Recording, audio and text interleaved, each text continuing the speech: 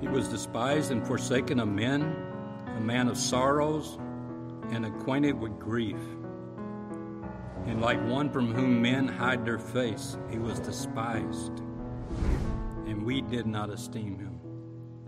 Surely our griefs he himself bore, and our sorrows he carried yet. Yet we ourselves esteemed him stricken, smitten of God, and afflicted. But he was pierced through for our transgressions. He was crushed for our iniquities. The chastening of our well-being fell upon him, and by his scourging we are healed. We all of us, like sheep, have gone astray, and each of us had turned to his own way. But the Lord has caused the iniquity of us to fall on him. Brought a shirt and tie. I looked at the temperature, and it's 104. I said, maybe they'll forgive me if I don't wear it. So my wife said, yes, they'll forgive you. So, well, I know Kinsey and some of his family, and I know this young man down here, his wife, and their family. So I don't know a lot of you, but I will say you kind of have our heart over here and our piano player from Corpus Church. So we miss them and all the fellowship and fun we used to have together and bonfires and all kind of things. So you're a blessed church. And I just want to say about Kinsey, we went over there and he was the translator. If he wouldn't have went, we wouldn't have been able to go. We didn't have a translator. And I can honestly say you have a man here who had risked his life for the gospel. But I want to just let you know you have somebody who went there because of, to give the gospel, but also to reach his family. And I can't tell you how amazing it is to see them here, some of them, that God, by his sovereignty, which is what we're going to talk about today, has brought them here, even in this church. So praise God for your family there, Kinsey, and what God has done. You keep on having a heart for the Lord and putting yourself at risk if it calls for it. Amen? Amen. So if you turn to the book of Acts, we're going to be in chapter 10, but I want to do just a little background before we get there.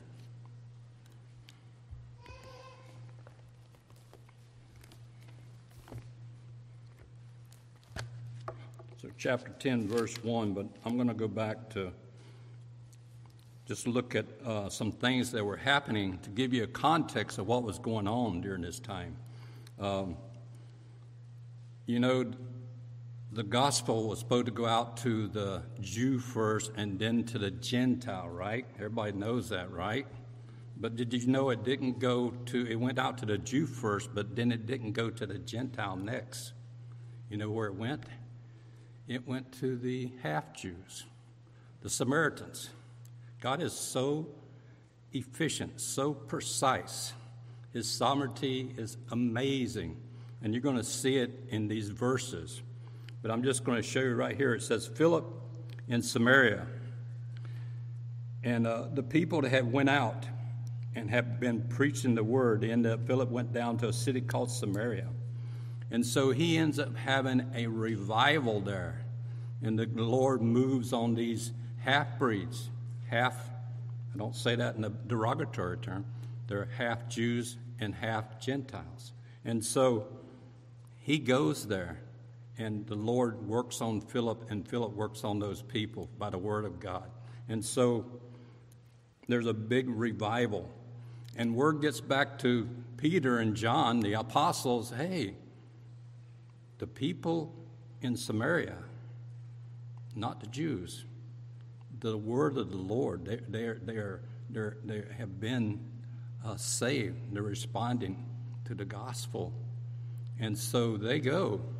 And they go there to verify, and also they lay hands on these people who have believed to receive the Holy Spirit, for one, and secondly, that they would verify that they were truly Christians. The word wasn't there yet, but they were truly believers.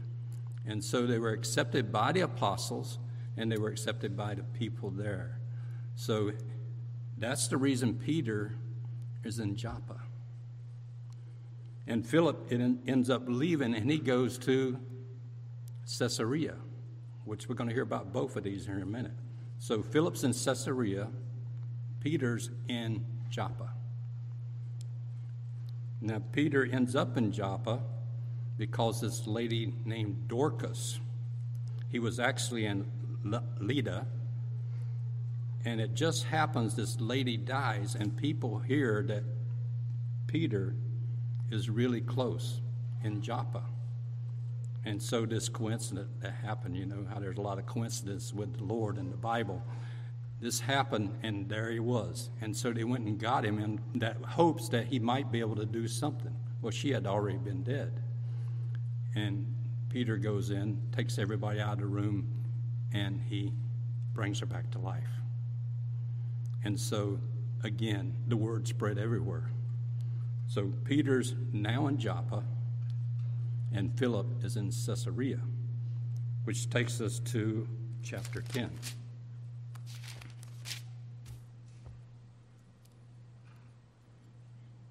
So it's quite a few verses. And so I'm not going to go in as deep as I necessarily would go, but hopefully deep enough. So we're going to go through it, and if you have questions, we can talk about it at the fellowship meal. Okay? So verse 1. So I'm going to read a few verses, comment, and that's how we're going to do it. So now there was a man at Caesarea. His name was Cornelius. Cornelius was a centurion and was called the Italian cohort. So a centurion was over about 100 people. If any of you have military experience, especially Army, he'd be the equivalent to an Army captain that had a company underneath him, a company of men. And so he was from the Italian cohort. Well, if you're a Roman soldier, and if you want to be known by people, if you had something special in your resume, it would be the Italian cohort, right? Rome, Italy, has a little pool there. So they were the Italian cohort. And so there was about somewhere between 10 and 15 cohorts in the area of Judea. And they always built their outposts by the ocean. So Joppa and Caesarea are on the ocean, and they had Roman soldiers in both places.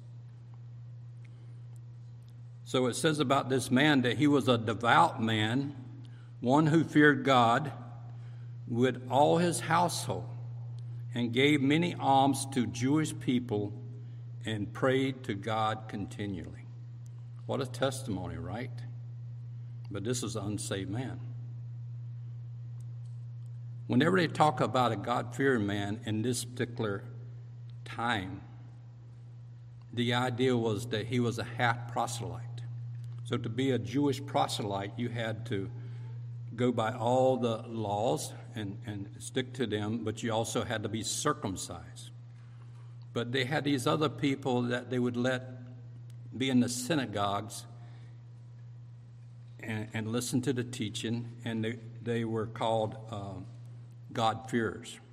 So they would go and listen to the sermons, they would take and keep the moral law, which was real close to like our moral law, but they didn't believe in circumcision.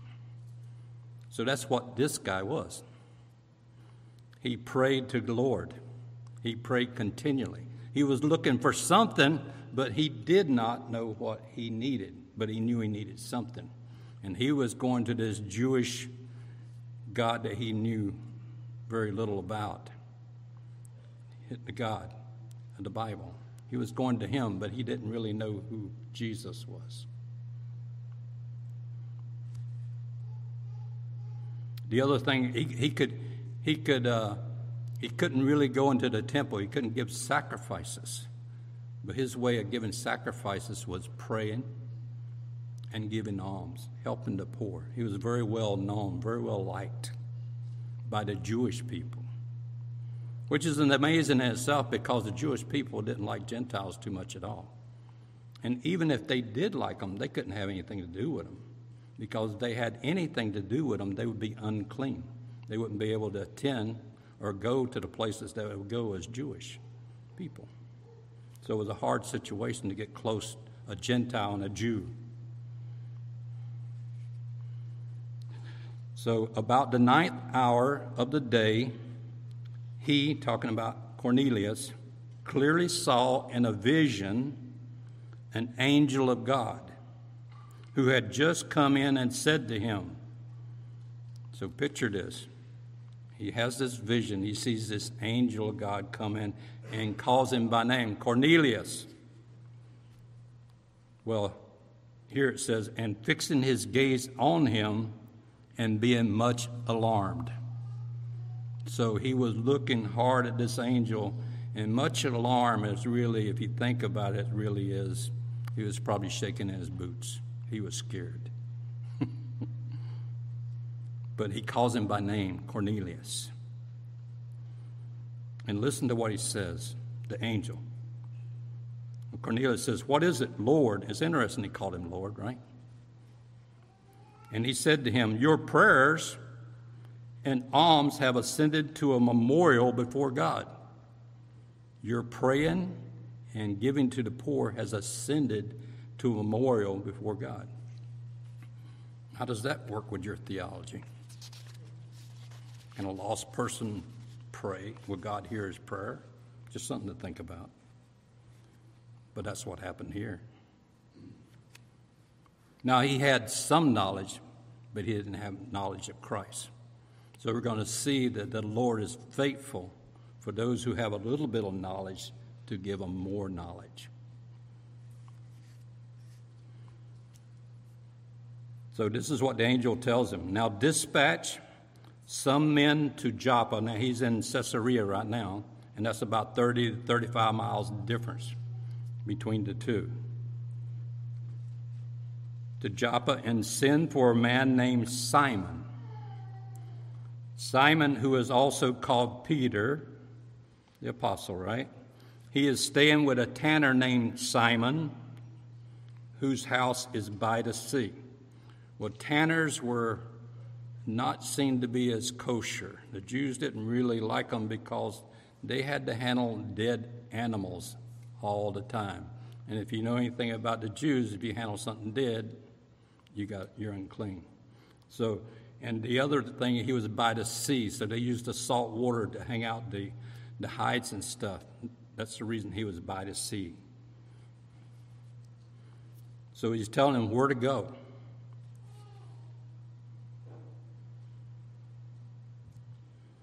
Now, when the angel who was speaking to him had left, he summoned two of his servants, a devout soldier like himself, and those who were his personal attendants. And after he explained everything to them, he sent them to Joppa. He didn't just send one person. He didn't just send just anybody. He sent the best he had, the people that were closest to him, his best man, one who was devout. And I believe that devout means devout in God like he was.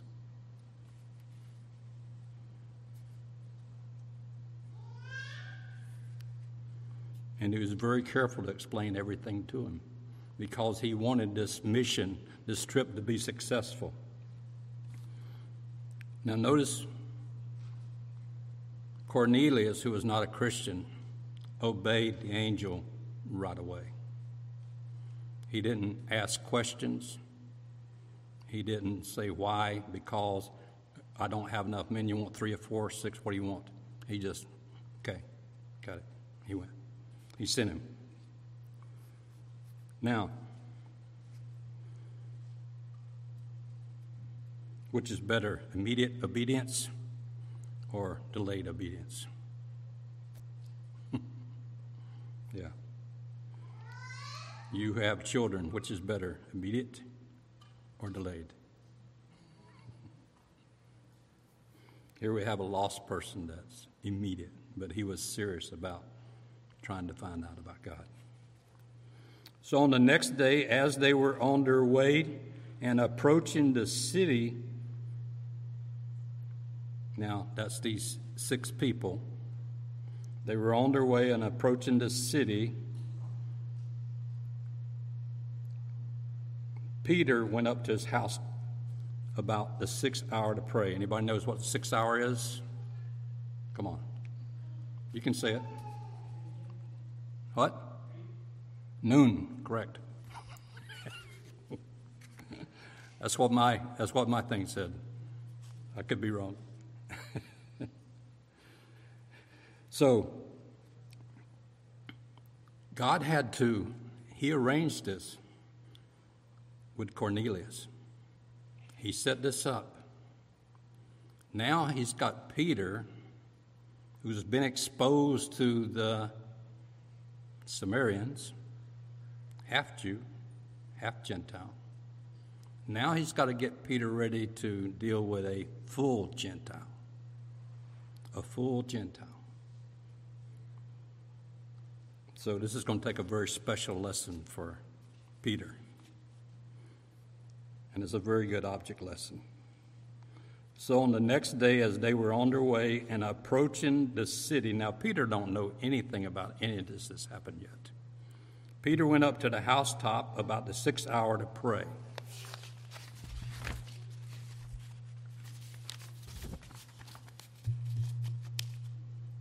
But he became hungry and was desiring to eat.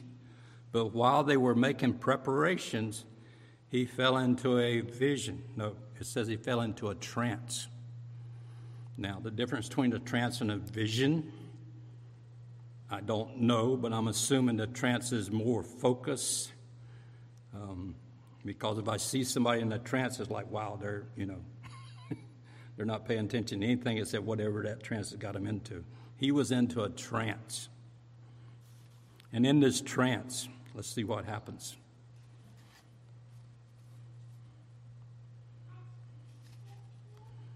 And a voice came to him. Wait a minute, I messed up here. But he became hungry and desiring to eat, but while they were making preparations, he fell into a trance. And he saw the sky open up. Think about this. And there was a great sheet coming down with 4 corners. And it was lowered to the ground. And there were in it all kinds of 4-footed animals, crawling creatures of the earth, and birds in the air. Birds of the air. So don't think of this as a sheet that has pictures embroidered on it. This was the real deal. He had all that stuff in that sheet, in this vision, in this trance that he had.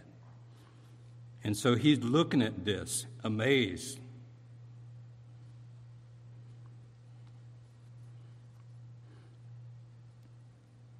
And the other thing about these animals, some were unclean, some were clean.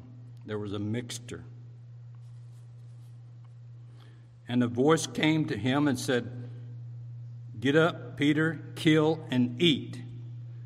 But Peter said, "By no means, Lord."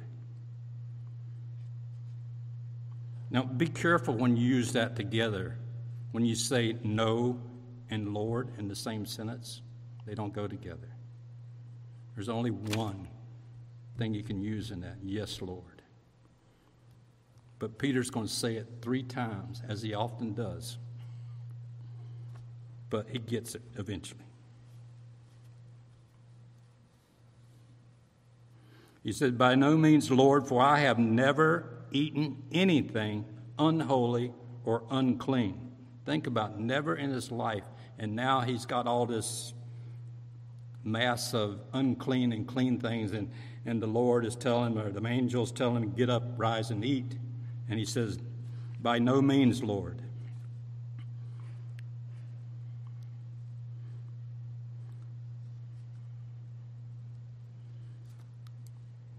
So And this happened, it tells here, this happened 3 times, and immediately it was taken up. So 3 times he's given a command to get up and eat. 3 times he says, by no means. And 3 times the Lord said, what God has cleansed, no longer consider unholy. Think about that. What God has cleansed, no longer consider unholy. He's fixing to go to meet Cornelius. He's fixing to go meet the Gentile. And Peter, in that trance, got hold of something, or the Lord got hold of Peter, because we are going to see a change here. Now, while Peter was greatly perplexed, now look at the timing on this. While he's greatly perplexed in his mind, so as to what the vision might be, he don't know. He says, behold, the men who have been sent by Cornelius have asked directions to Simon's house and appeared at the gate. So this is what's going on. And calling out, they were asking whether Simon, who was called Peter, was staying there. Now, Peter's still trying to figure out this vision. These men are downstairs. And it says, while Peter was reflecting on the vision, guess what? The Spirit said to him, behold, 3 men are looking for you. I said 6 before, it's actually 3. But get up, go downstairs, and accompany them without misgivings. It means without any kind of pushback, without any questions. Just get up and go with them. Why? Because I have sent them myself. These Roman soldiers which are outside your door, these Gentiles which are outside your door, I sent them. You go with them. Now remember, he still has this vision fresh in his mind. I mean, it's real fresh, like minutes ago. So Peter goes down to the men and said, behold, I am the one you are looking for. Now see, that would have to kind of rattle you if you're those guys. They hadn't even said who they are or anything. He goes to the door, he opens it and says, behold, I'm the guy you're looking for. Then he asked them, what is the reason for which you have come? Why have you come here? And listen to what they say.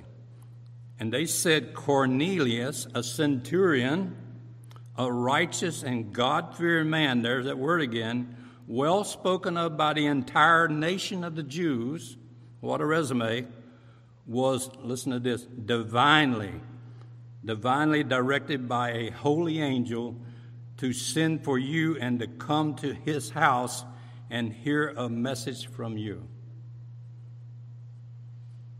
Now, remember I told you Philip, who had just had a revival, was right there in Caesarea. Why didn't the Lord just have Philip go there? Or better yet, why didn't he just have the angel? While he had the vision for Cornelius, why didn't he have him give the gospel? I'm sure the angel knew it. Well, we know the answer to that one, right? It's not the angel's privilege. It's your privilege and my privilege as believers in God to give the gospel. That doesn't be given out to just anybody. So you think about that the next time you have an opportunity to share the gospel. It's a privilege. Even the angels can't do it.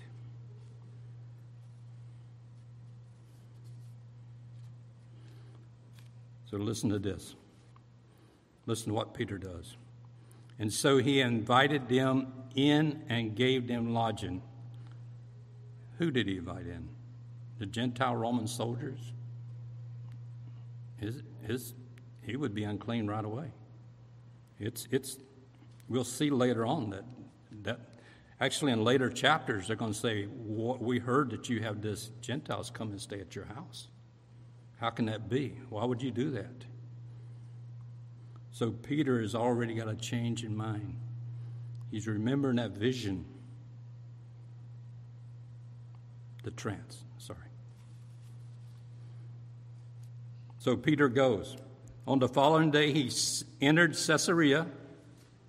Now Cornelius was waiting for them and had called together his relatives and close friends. Now think about that. Did the Lord say anything about getting your family and relatives ready? No, he didn't. But Cornelius loved this family. And it said they were God-fearing too. And he loved his friends. And so he invited probably as many as would come. Well, they said there were many.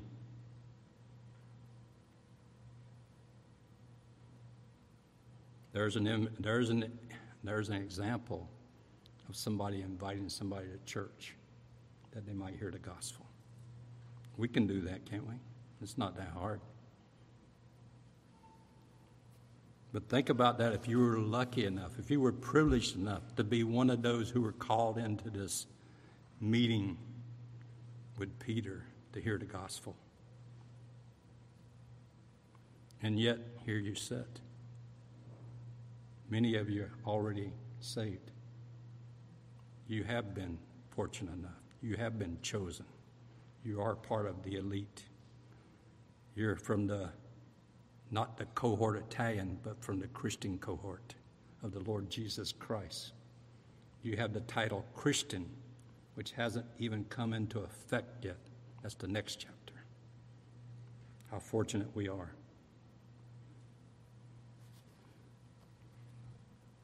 So here it comes. And on the following day he entered Caesarea, where Cornelius was waiting there and had called together his relatives and close friends.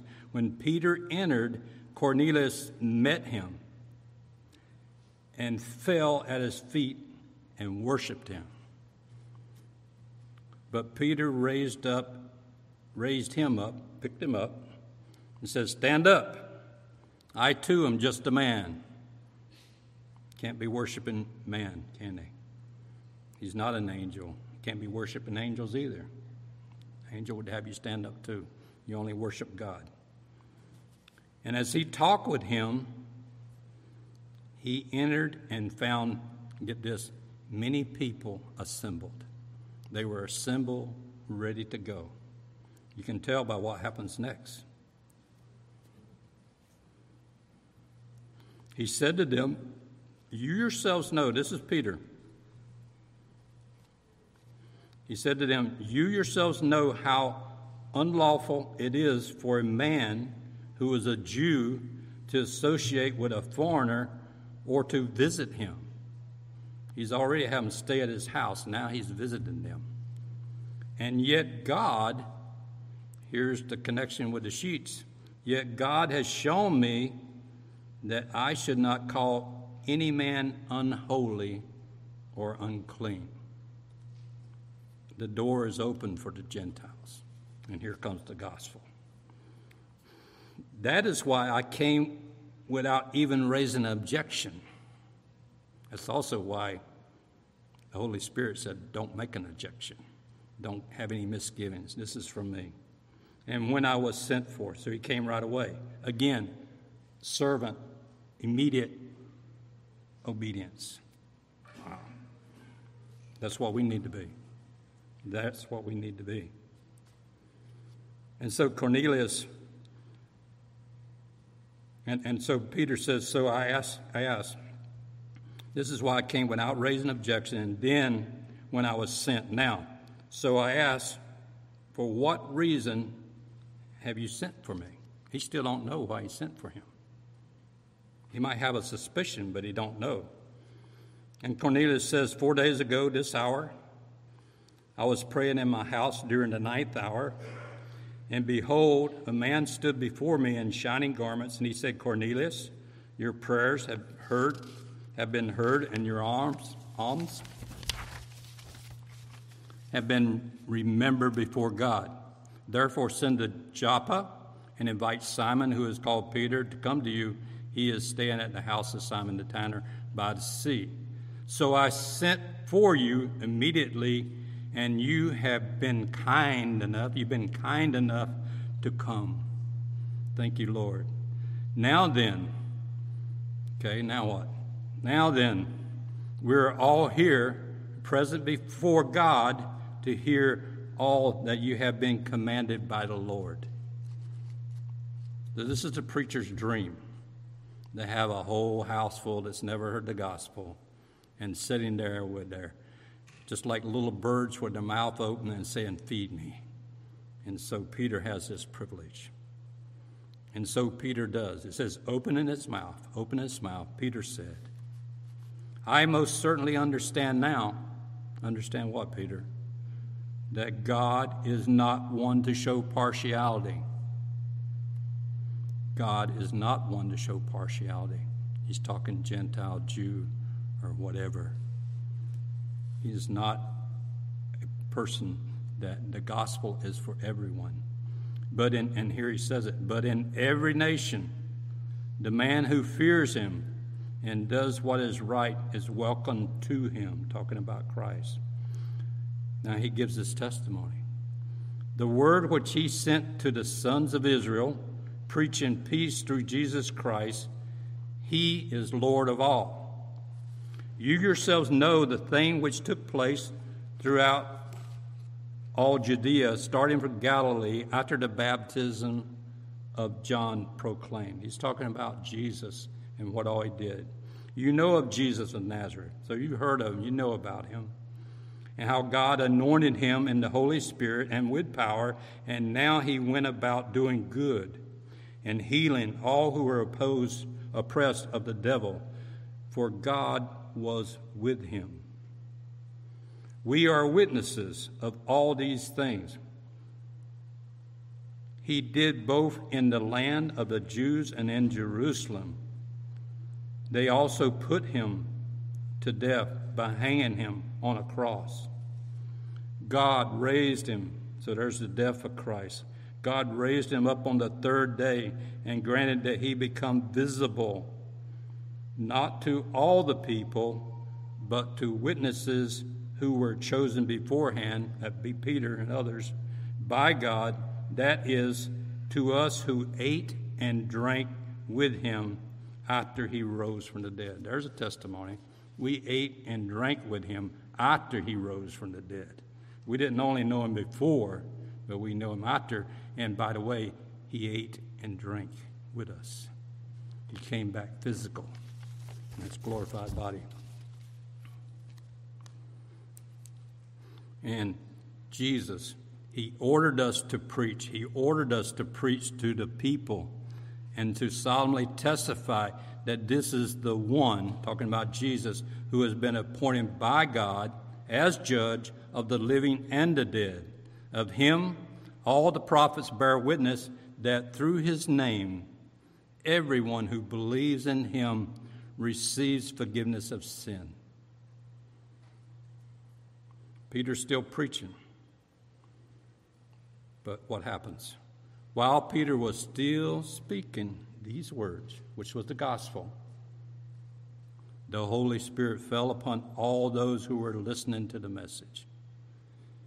That too is one of the preacher's dreams, that he could be preaching and the Lord would interrupt his message and shut his mouth, and the Holy Spirit would fill the place and bless the people. And when you're lifting up Christ, and that's what he was doing, when you're doing the gospel, he may not fall in that way, but he might fall upon a person, and they receive the gift of salvation. So all the circumcised believers there and with Peter were amazed. Wait a minute. These Gentiles are speaking in tongues. These Gentiles have received the gift that we thought was reserved for the Jews, or reserved for the Jews and the Gentile and the Samaritans. But now we see, we have proof that the Holy Spirit has fell on the Gentiles too. Then Peter says, and they were hearing speaking in tongues, and they were exalting God. Then Peter answered, surely no one can refuse the water for these to be baptized, who have received the Holy Spirit just as we did. Can he? Question. And he ordered them to be baptized in the name of Jesus Christ. and they asked him to stay with them more days. The Holy Spirit was the sign that these are true believers, just like you were. And the Gentiles have now been accepted to the church. Now, later on in the chapters, you'll read, up to this time, somewhere between 6 and 8 years, the Jewish church was that, Jewish. And they didn't go out and evangelize those in a normal situation. They didn't evangelize those who were not Jews. But you'll read in later chapters where after this, they end up going to Antioch. They start a church in Antioch, and people are being witnessing to Gentiles. And in Antioch, you have a Gentile and Jewish church. You never had that before. So the church is now, and that's where they become called not Jew or Gentile, but Christian. And some believe that was a derogatory term because people were making fun of them because they were like Christ-like, and that was like a bad thing. No, they were Christ-like, and that's a good thing. And that thing they meant as to be derogatory is actually a compliment. So they became Christians in Antioch. I want you to think about the sovereignty of God. I want you to think about God bringing all this about. I don't know what the odds would be to have all those circumstances to have precise timing and come about, but it would be staggering. And, you know, a lot of times we want to give credit to man on churches being built and what God's doing and things like that. Do you see anything about man in here? The early church, believe it or not, folks, they were reactionary. I showed it to you with Philip. Philip's out there evangelizing. All of a sudden, people start getting saved. So the head church up there gets the request, hey, something's going on down there. You better go check it out. So they go and react, and then they verify it's of the Lord, and they bless it, and they lay hands on it and said, this is official. So now we have the Jews and the Samaritans. And then what happens a little bit later on, Peter's working in that area, and the Lord's going to make sure he gets it this time because he's going to be right there in the middle of it.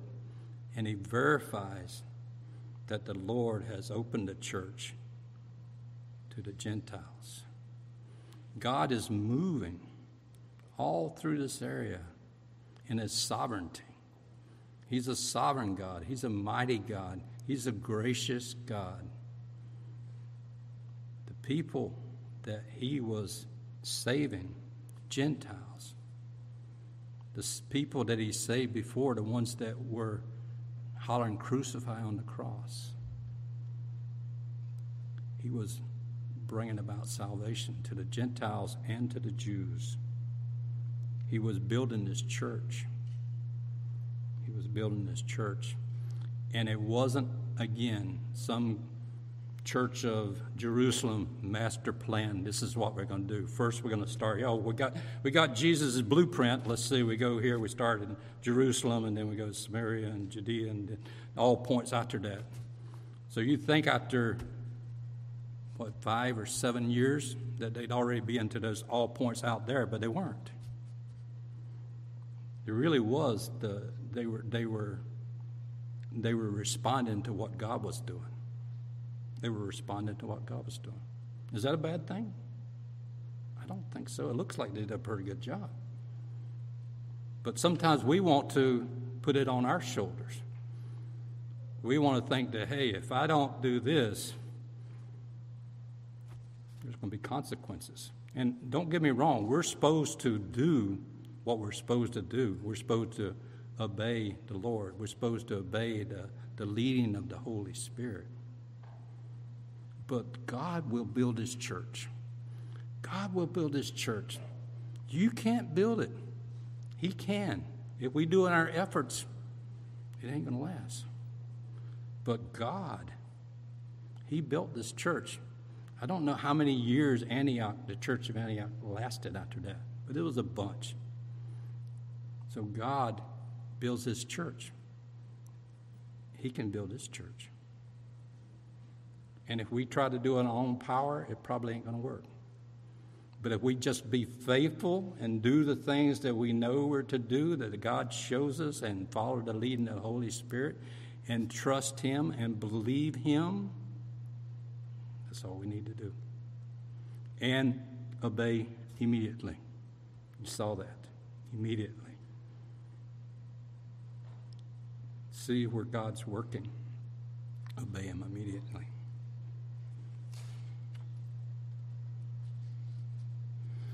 You know, we were in a very small church, right?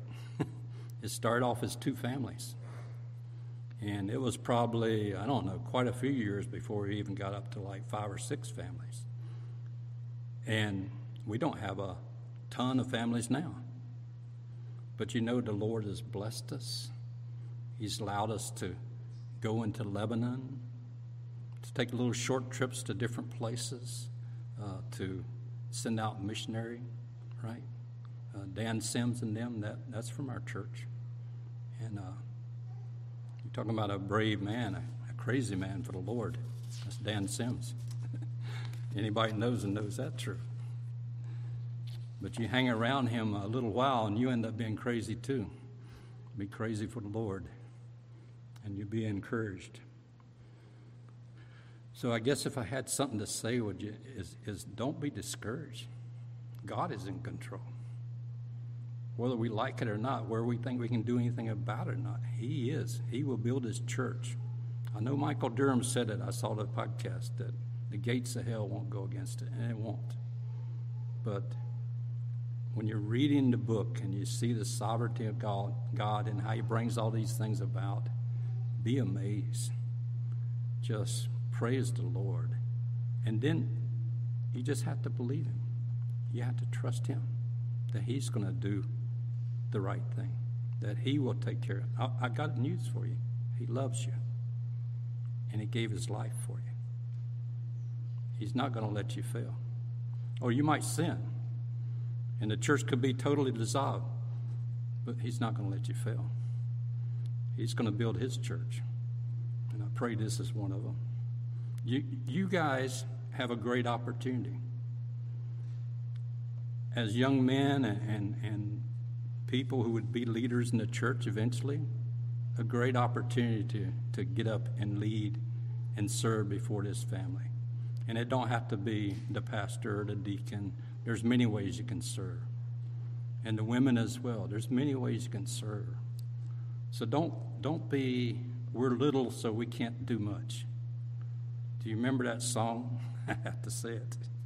If you haven't learned it yet, Jason, you need to teach it to them. Little is much when God is in it. It's true. It is true. I hope that might be a good song for y'all one day.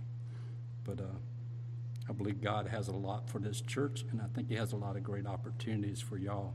So I hope you won't be sitting around and looking at your belly button and not getting out there and living for the Lord. Amen. I don't know how we're doing on time. What time do I start?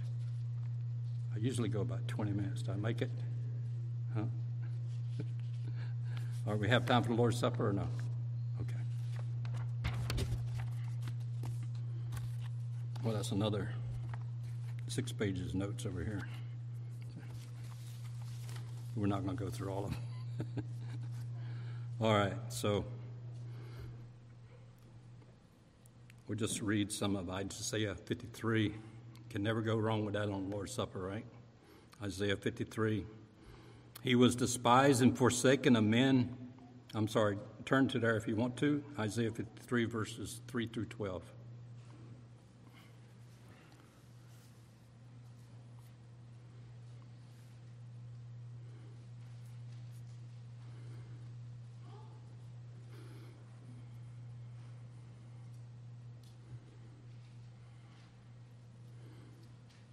He was despised and forsaken of men, a man of sorrows and acquainted with grief. And like one from whom men hide their face, he was despised, and we did not esteem him. Surely our griefs he himself bore, and our sorrows he carried yet. Yet we ourselves esteemed him stricken, smitten of God, and afflicted. But he was pierced through for our transgressions. He was crushed for our iniquities. The chastening of our well-being fell upon him, and by his scourging we are healed. We all of us, like sheep, have gone astray, and each of us had turned to his own way. But the Lord has caused the iniquity of us to fall on him. He was oppressed and he was afflicted, yet he did not open his mouth. Like a lamb that is led to the slaughter, and like a sheep that is silent before the shearers, he did not open his mouth. By oppression and judgment he was taken away. And for his generation, who considered that he was cut off out of the land of the living, for the transgression of my people, to whom the stroke was due. I'm going to stop there with that. Just want to mention to you that as we think of Christ, and we love the Lord's Supper in our church, and we have done it every Sunday since it came in inception. That was Dan Sims' idea, by the way. And it's been a blessing because it's a time, a reverent time, and we can think about what God has done for us, that we remember him like the scripture says. Remember what he did on the cross. And as we go through the years remembering him, there's so many different scriptures that we use, and we just see them everywhere. But it's a very special time. Again, it's a reverent time. You know, on the cross, there were 3 crosses. 3 men, one a God-man. One got grace. One got judgment.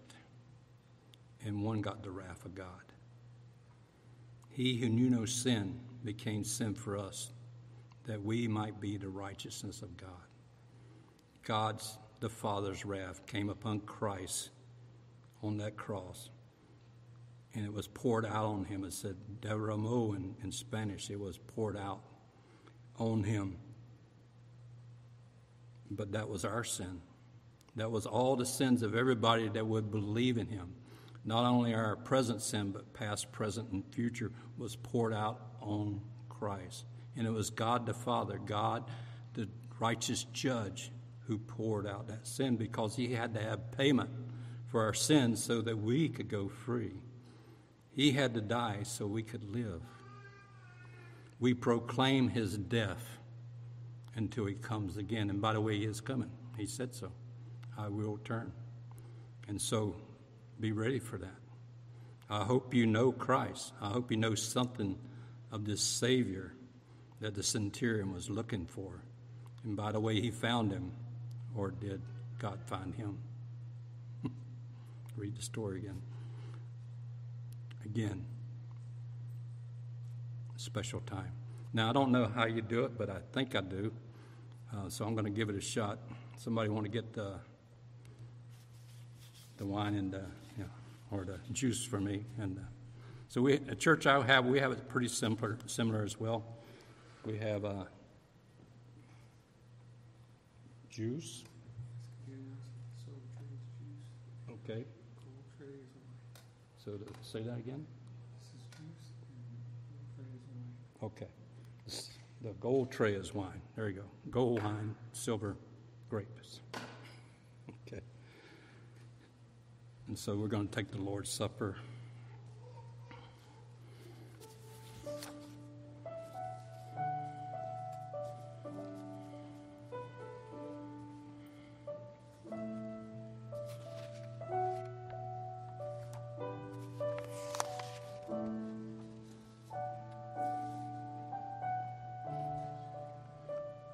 So I'm reading for 1 Corinthians 11:23. For I received from the Lord that which I also delivered to you, that the Lord Jesus, in the night in which he was betrayed, took the bread. I better wait till everybody gets their stuff. Sorry.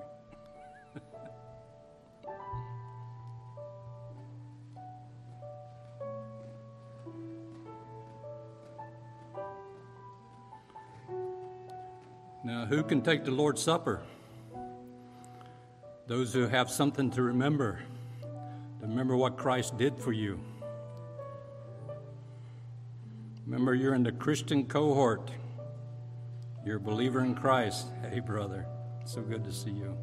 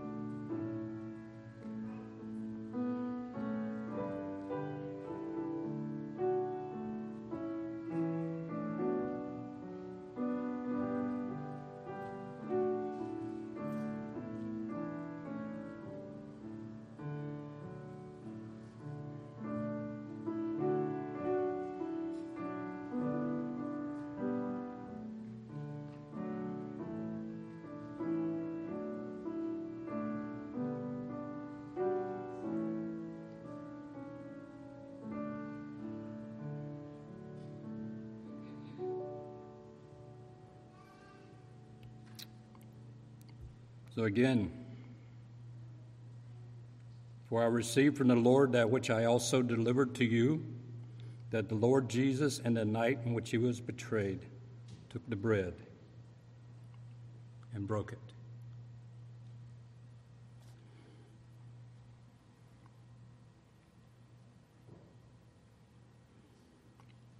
He broke it and said, "This is my body, which is for you.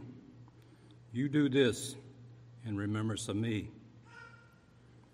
And in the same way he took the cup also after supper, saying, "This cup is the new covenant of my blood.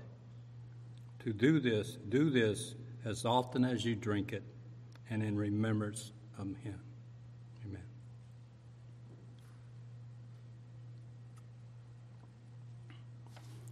I just want to pray for the church, and then we'll have whoever wants to come up and do the other part. Father, I just pray for this church, Lord, and the people. So, Lord, I pray that they would trust in you and they would look to you. That, Lord, you would supply their needs physically and spiritually and strength, Lord. That, Lord, your Holy Spirit would walk among your people here and bless them, encourage them, teach them, grow them, mature them. Give a desire to share this good news, Lord, wherever they go. Lord, bless your church. We're so glad that you loved us and gave your life for us.